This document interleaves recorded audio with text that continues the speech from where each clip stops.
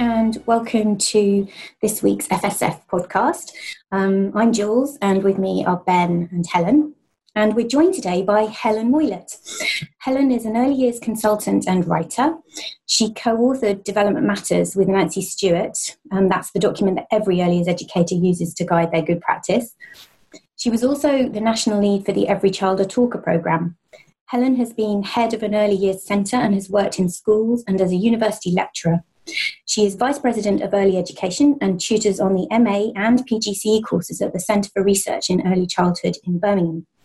Helen has dedicated her career to improving the learning opportunities for our youngest children. She continues to be a voice for them and for those who work with them. So welcome, Helen, and thank you for joining us today. We're going to be discussing some of the social and educational issues arising from the pandemic and the ways this is impacting on children's rights and highlighting the inequalities already present in our society. And the first question that we had really was, what are the main areas where inequalities were already present for children and families before COVID-19? Well, I would say that the main ones that, cover an awful lot are poverty and racism. And bearing in mind that we are either the fifth or the sixth richest country in the entire world, it is shocking that we are also one of the most unequal countries in the world. I mean, there's been a lot written about that, like The Spirit Level and other books that actually, and we've had since then, we've had 10 years of austerity, which has left us in what has been called a state of disastrous social fragility, which, as I say, for such a rich country is outrageous, really. We've had a lot of discussion recently about racism on the back of the Black Lives Matter movement, which, applies to this country in quite shocking ways. I mean, if anyone was feeling that we'd somehow tackled institutionalised racism, given the number of reports we've had about it and the number of chances we've had to try and put some of this right. I mean, it's difficult. Obviously, it's a complex problem. But it's a problem that is sometimes caused or exacerbated by poverty, actually. And, the coronavirus stuff has brought that out, really. I mean, I liked what Anne Voigtwang, who's the chief executive of the National Children's Bureau, said about it. She said, we may all be experiencing the storm of coronavirus together, but we are not all in the same boat. The government's data shows the extent to which over the past 4 years, children in low-income families have been cut adrift and are already experiencing unacceptable hardship. Now, we've seen all the cuts to vital services like children's centres and support for children with special needs and disabilities, and, that huge impact that's had on families' ability just to even feed their children. I mean, there's a huge rise in food banks, which again is an outrageous thing in this country. But, we've got people having to depend on those. And given that the United Nations talks about, the United Nations Convention on the Rights of the Child talks about that the best interest of every child must be a top priority in all decisions affecting children. All those decisions which have affected children to do with children's centres and availability of services and all of those things have affected poor people more, disproportionately more than anyone else. And unfortunately, children from Black, Asian and minority ethnic groups are more likely to be poor, more likely to be in receipt of benefits, more likely to be in poor housing, and more likely to have needs centred around SEN and disability. So we can see that, we've had this huge impact, and not forgetting as well, according to the National Day Nursery Association survey, we have nursery workers who are poor, who are on benefits, 44% of them. Now, we're talking about some very poor people, not only coming to nurseries and settings, but also working with the children who are coming in. And that has to be bad. We've also seen, really, we know the pernicious effect of racism on society, but that has really been brought into sharp relief, not only by the Black Lives Matter movement, but also by the Office for National Statistics' own government, funded report, really, on healthcare and what happens for people who have been affected by COVID and, seek out health services. And what we've discovered that black people in England and Wales are 4 times more likely to die from COVID-19 than white people. And that Bangladeshi and Pakistani heritage people are about 3.5 times more likely, and those of Indian origin 2.5 times more likely. Now, if you strip out some of the variables involved in that, which of course are the variables that affect those groups disproportionately anyway, like poverty and poor housing, diabetes, etc., you strip those out, it still comes up with the fact that black people are twice as likely to die. Now, that only has to beg questions about, how are black people and others from minority ethnic groups treated in the healthcare system? Yeah. Are they treated with the same care and respect as white citizens? Clearly they're not. So we've got big problems. And those big problems have just been thrown into sharp relief by COVID, but they were always there. Mm-hmm. So, we've got a lot of things that might have been amplified then by the pandemic, because all of those children who are suffering from those disadvantages are likely to be at risk of learning delays of various sorts because of social conditions, etc., insecure attachment, poor health obviously, and educational underachievement and trauma, without the trauma of whatever they might have been through to do with COVID. So, it was a pretty bleak picture for some of our children before they then had to go into lockdown, and, all the the risks on top of what was already there for them have come along as a result of that. So, are there any figures around numbers of children from black and ethnic minority groups who have attended nurseries right the way through, even during closure? Have we got any figures to see whether? I don't know. That would be interesting. Yeah, it would be interesting to know, wouldn't it? Because I know certainly settings have been worried. Some settings certainly have been worried about the fact that some of the children who are entitled to attend because of disadvantage or because they're the children of key workers have not turned up. And that might be we don't know what the reasons are, but it could be fear of going out, fear of the virus, and the fact that the circumstances they're living in may be that, they're really worried. They may be shielding anyway, so they can't. But also they may be worried about that if their parents are working in the health service or in high risk occupations like driving buses or whatever, then, we're going to have people bringing more, their children bringing more germs back home again. So, there's all sorts of reasons why they might not have attended, but we don't know. I don't know if there's any figures. I suspect not, but who knows? We could find out from the secretary if there is where there are any differences in groups attending. I don't know. It'd be really interesting, wouldn't it? It would be. And I don't know whether any of the organisations have got those figures, like the Early Years Alliance or CEDA, maybe. Might be worth asking though.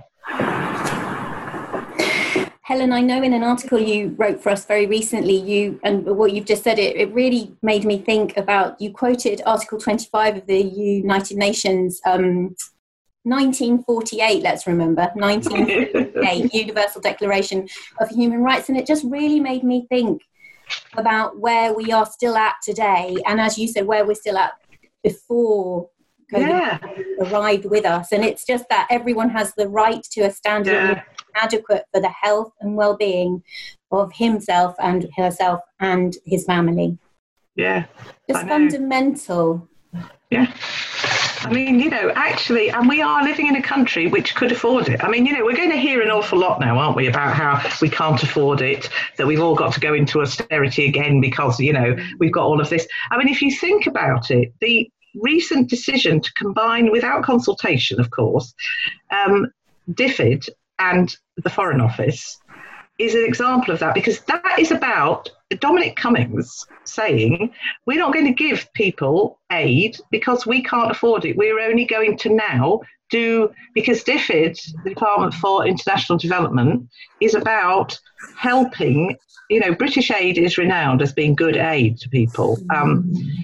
It's about helping people in countries where they desperately need help, where there's humanitarian reasons for it. The Foreign Office is all about promoting British interests abroad. And they are now, DFID is going into the Foreign Office. That's how it's working. It's not an amalgamation, it's a takeover.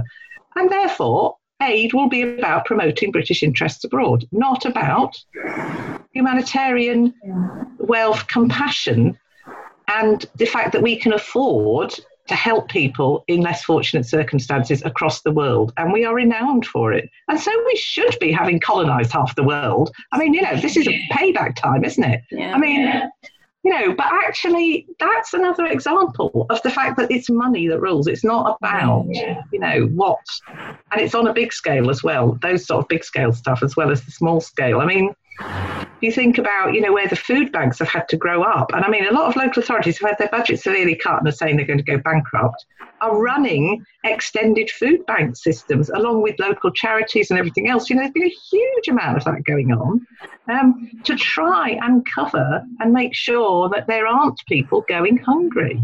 Yeah. Which, just seems outrageous that we haven't got the standard of living that the United Nations Declaration says we should have. And that even when people are working, we've got so many poor people who are working because they're in the gig economy and they don't have proper jobs. I mean, there's no unionisation, there's no safeguarding for them. They don't have sick pay, they don't have holiday pay, they don't have pensions, they don't have any of the stuff that one used to take for granted as part of working. That was, your employer was investing in you. But actually now, of course, there's none of that. And, if you take time off, then you don't get paid. You don't get anything. You're saying, Helen, around British interests abroad and how our government is really promoting that beyond everything else. Looking at the UN Convention on the Rights of the Child, Article 24, I'm going to read you guys a bit. It says, every child has the right to the best possible health. Governments must provide good quality healthcare, clean water, nutritious food, and a clean environment and education on health and well-being so that children can stay healthy. Richer countries must help poorer countries achieve this. Yeah. Totally. I mean, it's part of being global citizens, isn't it? And, it's so worrying in a time when the planet is revolting against us, basically, because we are, we've got a climate crisis on our hands. And yet we've still got this sort of side-out thinking that says, our interests come first. And it's so retrograde, and potentially it is back to, the sort of post-colonial, we actually have the right to have dominion over others. And, we're learning slowly that we don't have the right to have dominion over animals, but we still don't seem to have quite got there. And we certainly haven't got there when we, treat other people like this. It just seems inhuman and not something that, any government should be doing, particularly a government that has built up, despite our colonial past, that sort of reputation for being able to help people. It just seems wrong, to put it mildly. But anyway. Part of me thinks that a lot of this stems from how the press has turned a lot of people against sort of wanting to help other people. I think the media has got a lot of responsibility in that, or certain parts of the media at least. I think they have created this image that, that we're helping all these people and it's not being used properly and things like this. And so the government are then playing on that to say, right, well, because our people are saying this, we're going to listen to what our people are saying. I mean, it is just a vicious, a nasty cycle as well. It is. I mean, we are the country that invented the hostile environment, remember? So, and that played right into the hands of all sorts of people. And right-wing press, I mean, the press is generally ruled by people who are very friendly to government, to this government, because they're all part of that sort of neoliberal ideology that it's all about meritocracy and, the rest of you can go and do whatever. So, yeah. It's sad, isn't it, when we've got a media that are so prone to that lovely idea that that the only thing that matters is news, and that you just stir up anything because actually that sells a paper or it sells the online version or whatever. I mean, so yeah, a lack of moral purpose, I think. So still on a sort of socio-economic level, perhaps as opposed just to education. We talked a little tiny bit earlier, we mentioned children's best interests, and I just wondered, what should we be doing at a policy making level to ensure children's best interests are being met as we kind of move forward now, hopefully? Full of hope, let's put it that way. Yeah, yes, and I'm always optimistic. I mean, despite all of that horrendous stuff that is going on, because I really do, seriously, I really believe that we all have the ability to change something, and we do. In our small ways, we can do what we need to do. And one of the things that has come out of this really is that people have had time to reflect on what they're doing and, what matters for children, etc.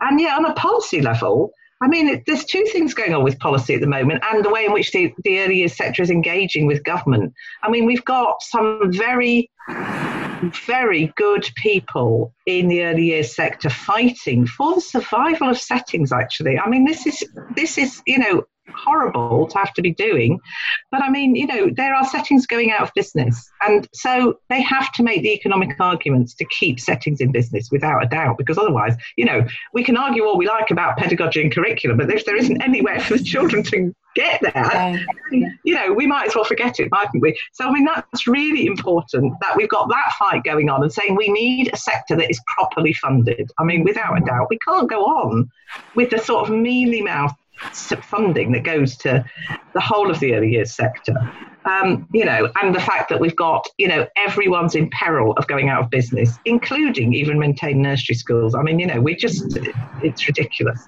So I mean, there's all of that going on. So there's that fight. We need a properly funded sector, but we also need a sector we have a government that recognises that early years is an important stage in its own right, and that actually young children are not just dependents of their parents and in the way of these parents who want to work, so they need to be given something called childcare, which can be, as cheap as you like, because basically it's just, looking after them and making sure they don't, just making sure they're safe during the day, basically, so that we don't have any safeguarding scandals or whatever. But I mean, generally it's such bottom line stuff.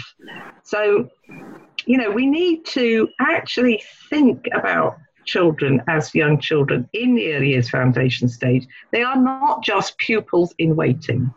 We're not just getting them school ready in some sort of waiting room for school. But actually, they are children and citizens in their own right already. They are, people with agency, and that actually, we are doing a really good job as worthy of decent funding as the school system. It is not just a place where we get, because the problem is if we don't think like that, then we get we be underfunded, and then we get all the pressure on reception classes to be more like Key Stage 1. I mean, it was explicit in the new so-called reforms of the EYFS that the reception was not doing a good enough job to get children ready for year 1. That's what it's about, regardless of whether some of those children are going to be 5 in the summer term of reception. So basically, they're still in the EYFS. When they're in year 1. So, and we've seen that. It's subtly keeping on going, isn't it? We had the Teaching Schools Council report, which was rubbishing what was going on in the reception class. We have Bold Beginnings, most unfortunate. We've had the revised early learning goals. We've got the new Ofsted inspection framework, and we've got all this sort of subtly bringing into reception a lot of pressure to actually be more like Key Stage 1. So I think we could, if the government, in policy terms, listen to the experts, and I don't just mean, academics and people who have got time to write papers about all of this. I mean, practitioners, they're the experts as well. If they would listen to what practitioners are saying to them and, would have we had professional dialogue with government and proper professional level funding, it would make an awful lot of difference. That takes us back to what the government think about early years staff and settings anyway, doesn't it? Not only is it exactly extremely underfunded, the respect for nursery teachers and practitioners is just non-existent in government, really. So why should they, in their eyes, ask anyone who works in a nursery for what they think, because they wouldn't respect the answer anyway. I know, and they don't even ask. I mean, the reason the Early Years Coalition was formed was because there weren't any representatives from the private voluntary independent sector being asked about anything from DFE. It was like, well, we just asked the primary school people, basically, because that's, what it's all about. It's that they've got nurseries and reception classes. Why do we need to ask anyone else? And it's so disrespectful and so ignorant that, I just think we need to, it would be great if we could have policy that was based on what we know about child development, for instance. The reason we've got Getting It Right in the Early Years Foundation stage, which was the research review commissioned by the Early Years Coalition, is because they weren't being listened to. All those organisations that were plastered all over the front cover had no say in what was happening, which is dreadful, absolutely dreadful. Unheard of. I was involved in developing the EYFS, Birth to Three Matters, the Tickell Review, Development Matters, and those were all done in a democratic way with a huge amount of consultation. Now, a huge amount of consultation is a bit of a nightmare and gives you headaches, but actually it's based on the fact that no one or two people have all the ideas or the best ideas. And actually, if you want a sector to work together across a big age range like that, you've got to get them to come together and talk about these things. And you've got to take everyone's ideas and think about them and not just think you know what you're doing. It's shocking. And then practitioners feel they're part of that whole system then, don't they? They don't feel like they've been given a document. When I was a teacher, a new thing would come out, it would be distributed at a staff meeting, you'd have to go and do it, whatever it was. The way Development Matters was developed was that everyone felt they were part of it and that their voices were valued. That just doesn't seem to be happening at all. No, well, it's not happening now because Development Matters, the next version of Alternative Development Matters is being developed in great secrecy. So, which is just bonkers. You want to shoot yourself in the foot, that's the way to do it. But, So we'll see what happens with that. But, I'm not holding out a great deal of hope that it's going to be some really nice, coherent document that we're all going to think, yeah, that's great. It can't be turned into a ticky statement tick list, which is the bane of my life. But well, exactly. But, apparently it's not going to be. So that would be great. If they can manage that, that would be good. But, let's see. As I say, I'm not holding my breath on that one, really. But, I'm prepared to be made to look stupid because that would be good in this circumstance. It's this whole bit of the conversation that we're having as well is really making me think about that concept of a lot of the conversations that policymakers have around early years. It swings around what adults think and what adults need, whether that's childcare for parents, all of which is important. Childcare for parents, the importance of management of the whole situation, staff, whatever. Of course, all of those things are important, but it's that nugget, that little nugget, isn't it? Of what do children think? Because as you said, Helen, they are citizens from the moment they appear in our world, and have opinions from a really young, anyone who's spent any time. Oh God, yes. With a very small person. Even if they haven't even if they haven't got any language yet, they really have some opinions, and I think it's interesting, isn't it? You think of a 2-year-old who's maybe only got the words no and mine and a pointy finger. They can certainly express an opinion with those. They really can. And it is interesting, isn't it? Because it's exactly what you said about, our kind of our leanings as in our policy making, in our government's policy making, is kind of just bent the wrong way. They're not thinking about children's best interests. Oh, no. And it's not, it's really difficult, isn't it, if they would just listen to people. What they need to do is recognise their own lack of expertise, because, I wouldn't dream of trying to influence government policy on the secondary maths curriculum, for instance, because, that's not an area that I know anything about. So, I wouldn't go there. But it doesn't seem to hold them back from thinking that because, I'm a secondary teacher who's worked as an advisor in the DFE for 2 years, I can then pontificate about early years. That just seems... there are some generic skills involved in teaching, I would give you that, and we probably know what they might be, but they don't extend to writing a curriculum framework as far as I'm concerned. So, and it's that, isn't it? But we've seen that all the way along, that this government just does what it wants to do. It's not about consultation. And, I think we have to recognise that. And I think we're going to come very soon to the lines in the sand, actually, when some of this stuff comes out. Because what we've been doing so far, we've had the reformed EYFS, we've been told that Development Matters is going to be rewritten. We haven't been asked to be part of it, as far as I know. I don't know anyone who has.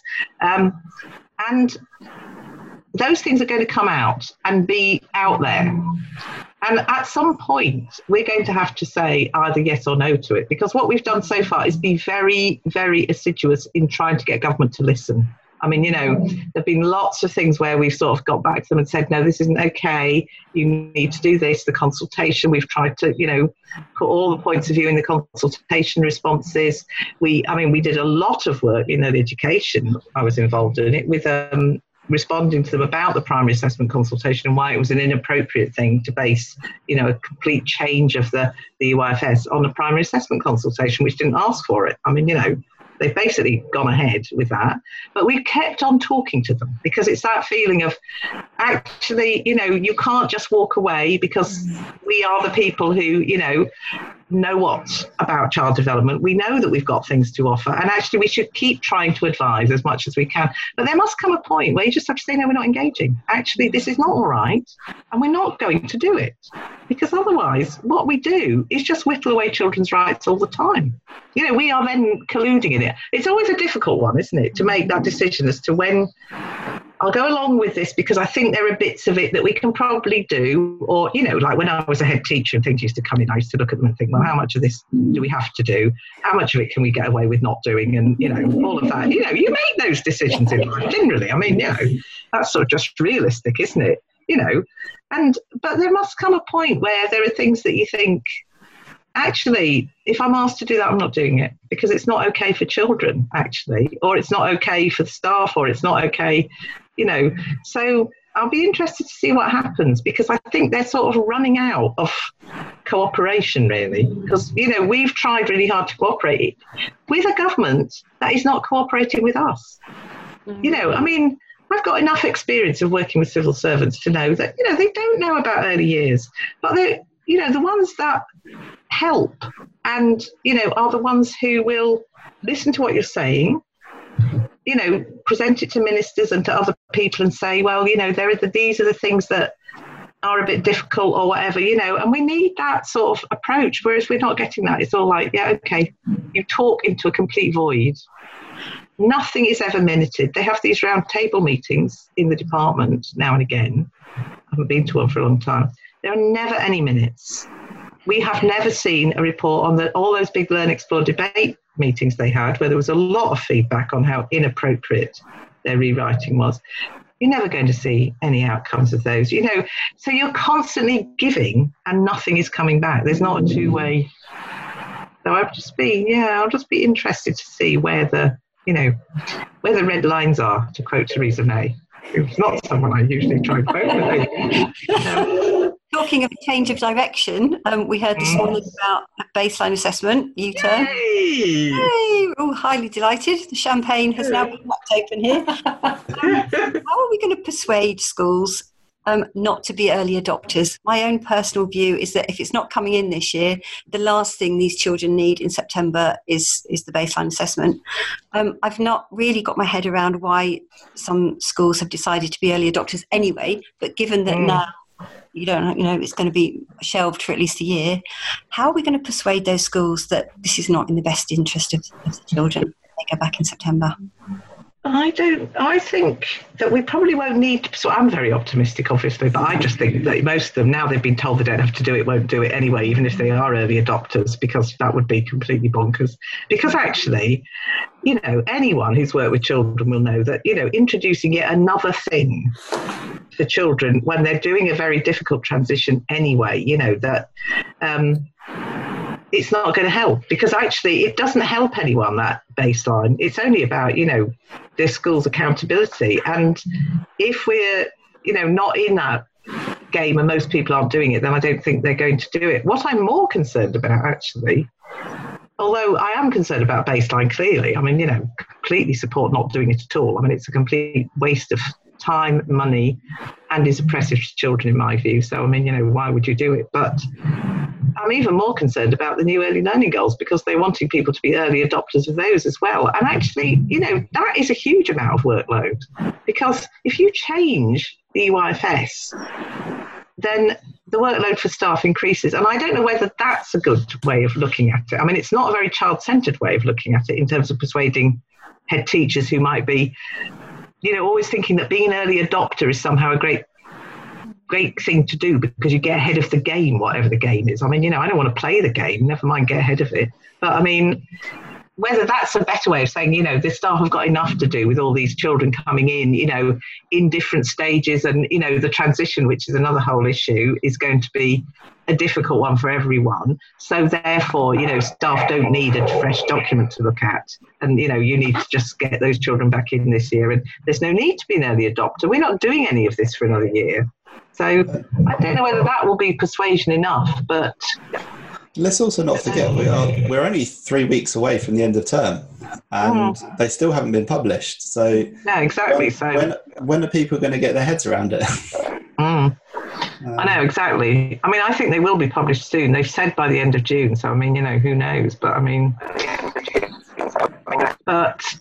there's going to be a lot of work for people to do, and personally, would I want to spend my summer holidays reading the new early learning goals? I probably will do, but I don't want to.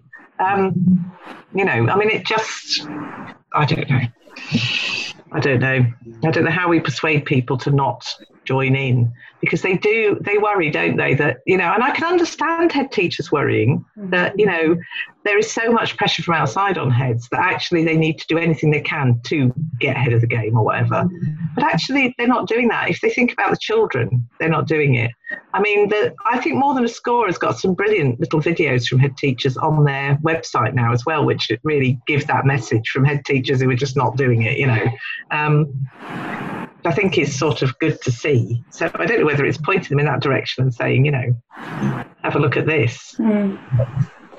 And it's good that NAHT have come out against, saying that they're very pleased with the decision not to do baseline, because they have been supporters of baseline. So that is good. So hopefully those people in the NAHT who, were going to go along with it might now be thinking, well, my union's saying this is a good thing. So, I don't know. I think you're right, Helen, actually, because I think it's probably with baseline, and seems to have been some momentum anyway, easy to get parents a bit on board about what baseline is and how that might affect their child as they begin in their reception life and their school life. Whereas the ELGs are probably a little bit harder to get that kind of momentum behind them. So they're harder to perhaps dissuade schools from becoming early adopters of them. Yeah, exactly. As well. Because and also parents think, oh, well, my child's happy in school. I don't know what you're doing, but, it is much more difficult because parents are really busy. I mean, I collected two of my grandchildren from school yesterday afternoon, and, because their parents are trying to, one of them had to go into work. They're both key work. One of them's a key worker, so that's why they were in school. Trying to then get their heads around the EYFS. I mean, they tend to ask me about stuff that, and I don't know enough about Key Stage 2 now to be, able to give much help. But I mean, they're not going to be that bothered as long as their children are obviously learning and that, they're happy to go to school and, all the usual stuff. And that, I mean, what they do get bothered about much more is when there's a fallout amongst the children or, something that makes their child unhappy. Yeah. Much more than they would about curriculum, unless, we have had the fronted adverbial conversation, because one of them's in Year 3, as to what on earth is a fronted adverbial. But apart from that, which just seems like, well, why would you want to know that? That was the question from their dad, saying, but Helen, but why does she need to know that? I've never known this till now.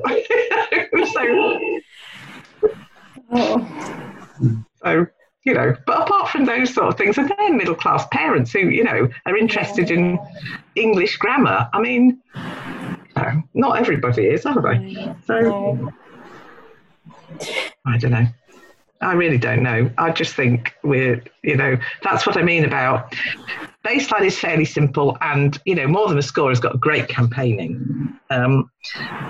But I think the curriculum becomes much more complicated in terms of getting parents on board, and also more complicated in terms of getting heads on board as well. So, and that's what I mean about thinking, well, is this a time now when we just say, no, this is not okay, rather than sort of, saying we're not very happy about this, but we're working with government to try and improve it. And, should we get a bit more revolutionary and say, no, it's not right, we're not doing this anymore. So, but then, trying to get the school sector particularly, well, to get anyone actually, because all of us don't want children to suffer as a result of what we might be doing. So, and of course we're all aware of all the things that, have been happening for children during lockdown, and it's really important that they come back to school and that they're not in a sort of turbulent situation. We're trying to make everything, happy for them, and to recognise that actually the catching up process that the government are talking about needs to be really thought about. I mean, Nancy Stewart and I are actually doing a session for CREC fairly soon on, we've called it Play and Language in Transition, because trying to get the idea that, if you want children to make a good transition, you don't, the last thing they need is catching up on the things that they might have missed, because we've had all these reports and things which are talking about, disadvantaged children have lost so many hours compared with their middle class peers and blah, blah, blah. And that somehow we've just got to fill them up with phonics sessions. I mean, it's going to be phonics sessions, isn't it? I mean, unfortunately, things like that. Instead of thinking, okay, language delay is always a risk for all children, but it's a particular risk for children living in poverty. So if we're concerned about language delay, which we should be, actually, and helping children catch up, because that's what we're always trying to do anyway, then what we need to do is get our sensible child development hats on and think about these children coming back in. How do we work with them in order to improve their language skills? Well, we don't sit them down and do phonics sessions with them, clearly, especially not if they're only 2 and 3. I mean, even if they're in reception, what you need to be doing is getting them feeling comfortable in the setting. And by observing their play and doing all that, what Julie Fisher calls the Wait, Watch and Wonder stuff, and joining in and injecting language when they need it and want it, you will be much more likely to help them catch up with language. That focus from staff on things that are to do with children following their interests, rather than, just saying, right, okay, we've got all these children whose language, is all, terrible, which, are valid concerns. But actually, can we just relax a bit into that idea of looking at what the children are doing, rather than thinking we've got this agenda of catch-up, which will be, unfortunately, for reception teachers and nursery teachers in school. There will be a lot of that coming from head teachers, I suspect. We've got to catch them up. And actually, that whole, I can't bear that term accelerated progress. It's just I think child development takes time. In fact, learning and development take time for all of us, regardless. That's even longer for me at my advanced age now. But we can't rush children through child development just because they've missed so much schooling, because it's so arrogant to think that they have learnt nothing in the time they've been at home. The fact that they haven't been doing school-based activities, some of them, doesn't mean they haven't been learning. They may have been plonked in front of the telly for unacceptably long hours in the day, etc. We don't know, but they may well have been learning things that are important life skills. The idea of cultural capital, which Ofsted has put into the inspection framework, from, I think, a position of, well, according to their video, it's mainly about vocabulary and a deficit model of disadvantaged children not having enough vocabulary. And instead of recognising that cultural capital is something we all have and that all children bring, and all that stuff, Liz Chesworth's research on children's funds of knowledge is fascinating.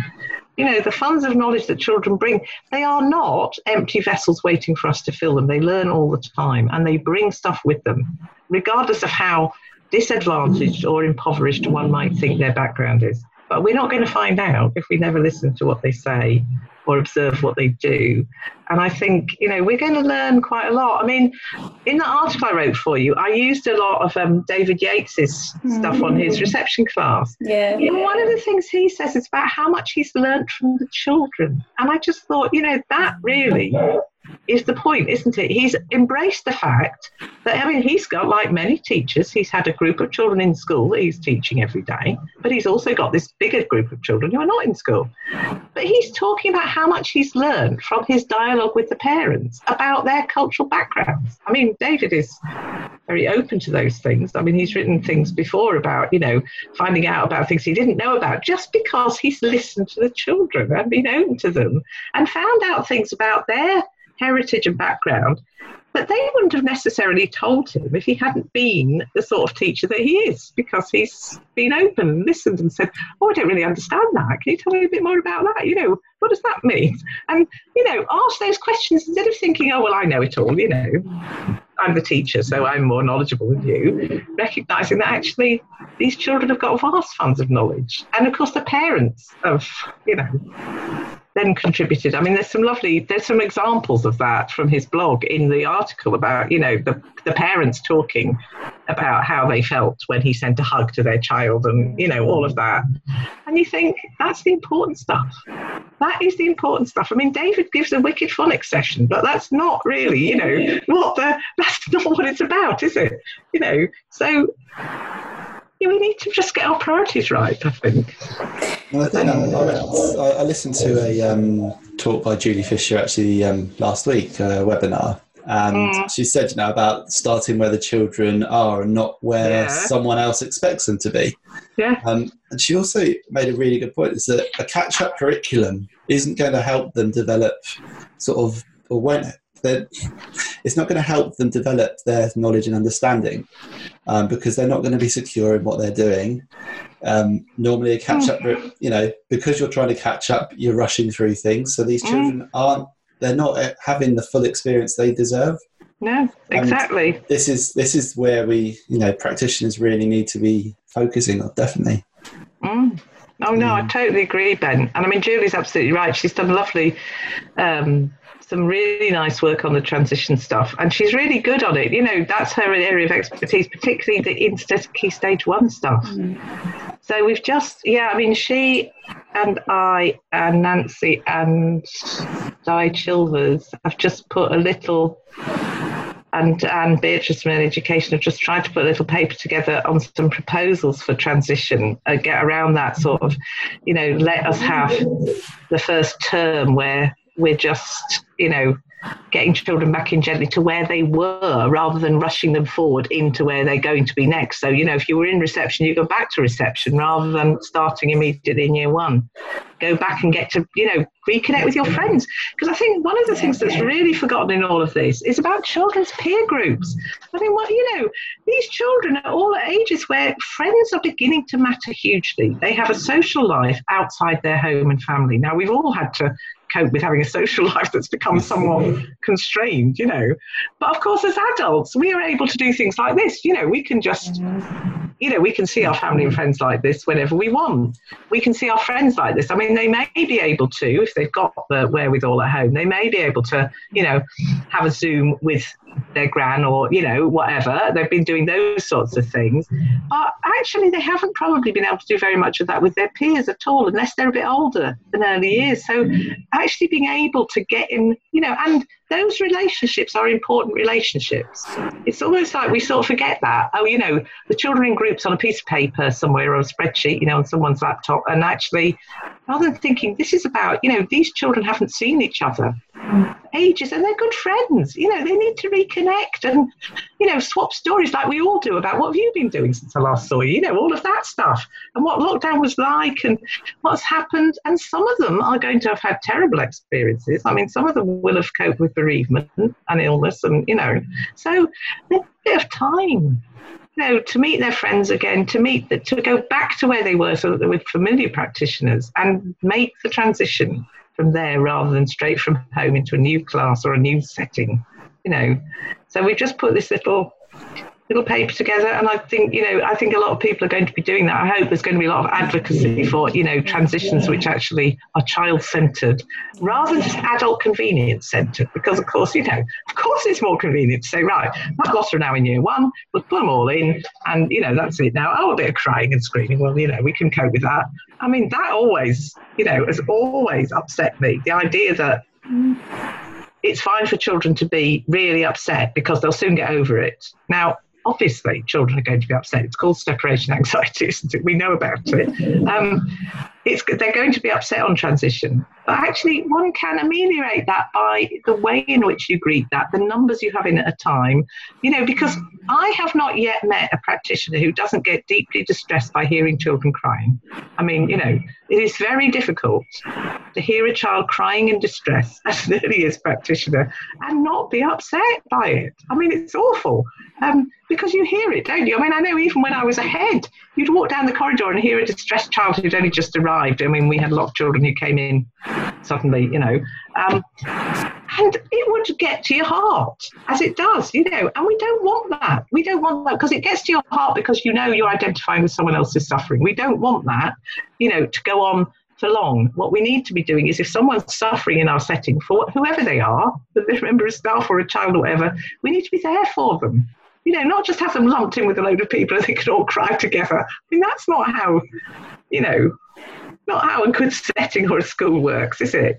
So the thought that actually all this spreadsheet work is just going to result in that just seems like, well, no, we've got to put the human bit in there somehow. And I think, good settings and schools will do that. I mean, they've been doing it for years, haven't they? They're not going to suddenly say, right, okay, well, we're going to change everything now. So, but we need to make sure that message gets out there that that's okay. It's not about, well, the government says you can all go back, so just go back and sort it out, I've read some lovely messages on our forum from practitioners who have been welcoming more children back. And it really resonates with what you said, Helen, about children and their relationships and their friendships at a very young age, because so many of those comments have so obviously there was the build-up.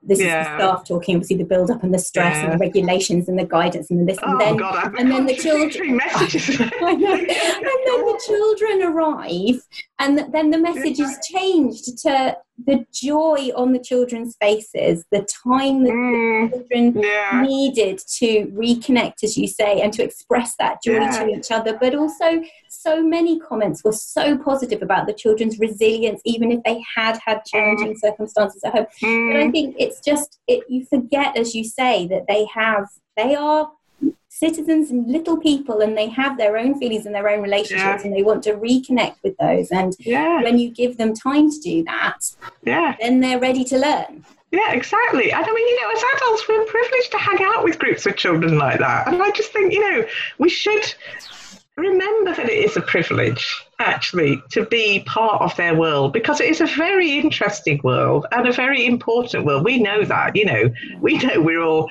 a bit of, we're all walking around as our living history, aren't we, of our childhoods. I mean, any psychologist who starts studying human behaviour always ends up looking back to early childhood, because that's where it all starts. That's where we write the scripts, etc.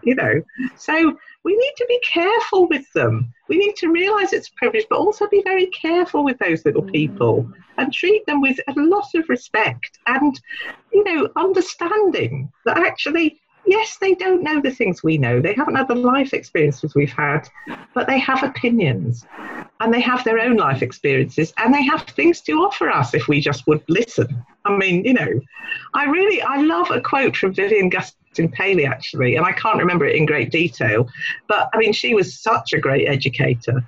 And, she talks about how she realised that she was not the bestower of curriculum, that actually, that what happened when she stopped talking and the children went back to playing was so much richer than while she was talking. And that's why, she became one of these, an amazing documenter of children's play, and also an amazing intervener in completely the right way in terms of getting children to be able to articulate their stories and all of that, and we see it. Luckily we have great heritage in all the work that Tricia Lee and people are doing, around that. But there's someone who was the most amazing educator and yet realised that actually what she needed to do was just take that step back and let the children have their agenda. And that's what all her writing's about, really, isn't it? So, I just think, we need to remember those things. Sometimes it's always important, isn't it, in times of trouble, to remember the important stuff and not get distracted by all the stuff that goes on around it, that isn't that important really, because actually, regardless of any government guideline, every good early years practitioner knows what is best for children. They don't need a guideline to tell them.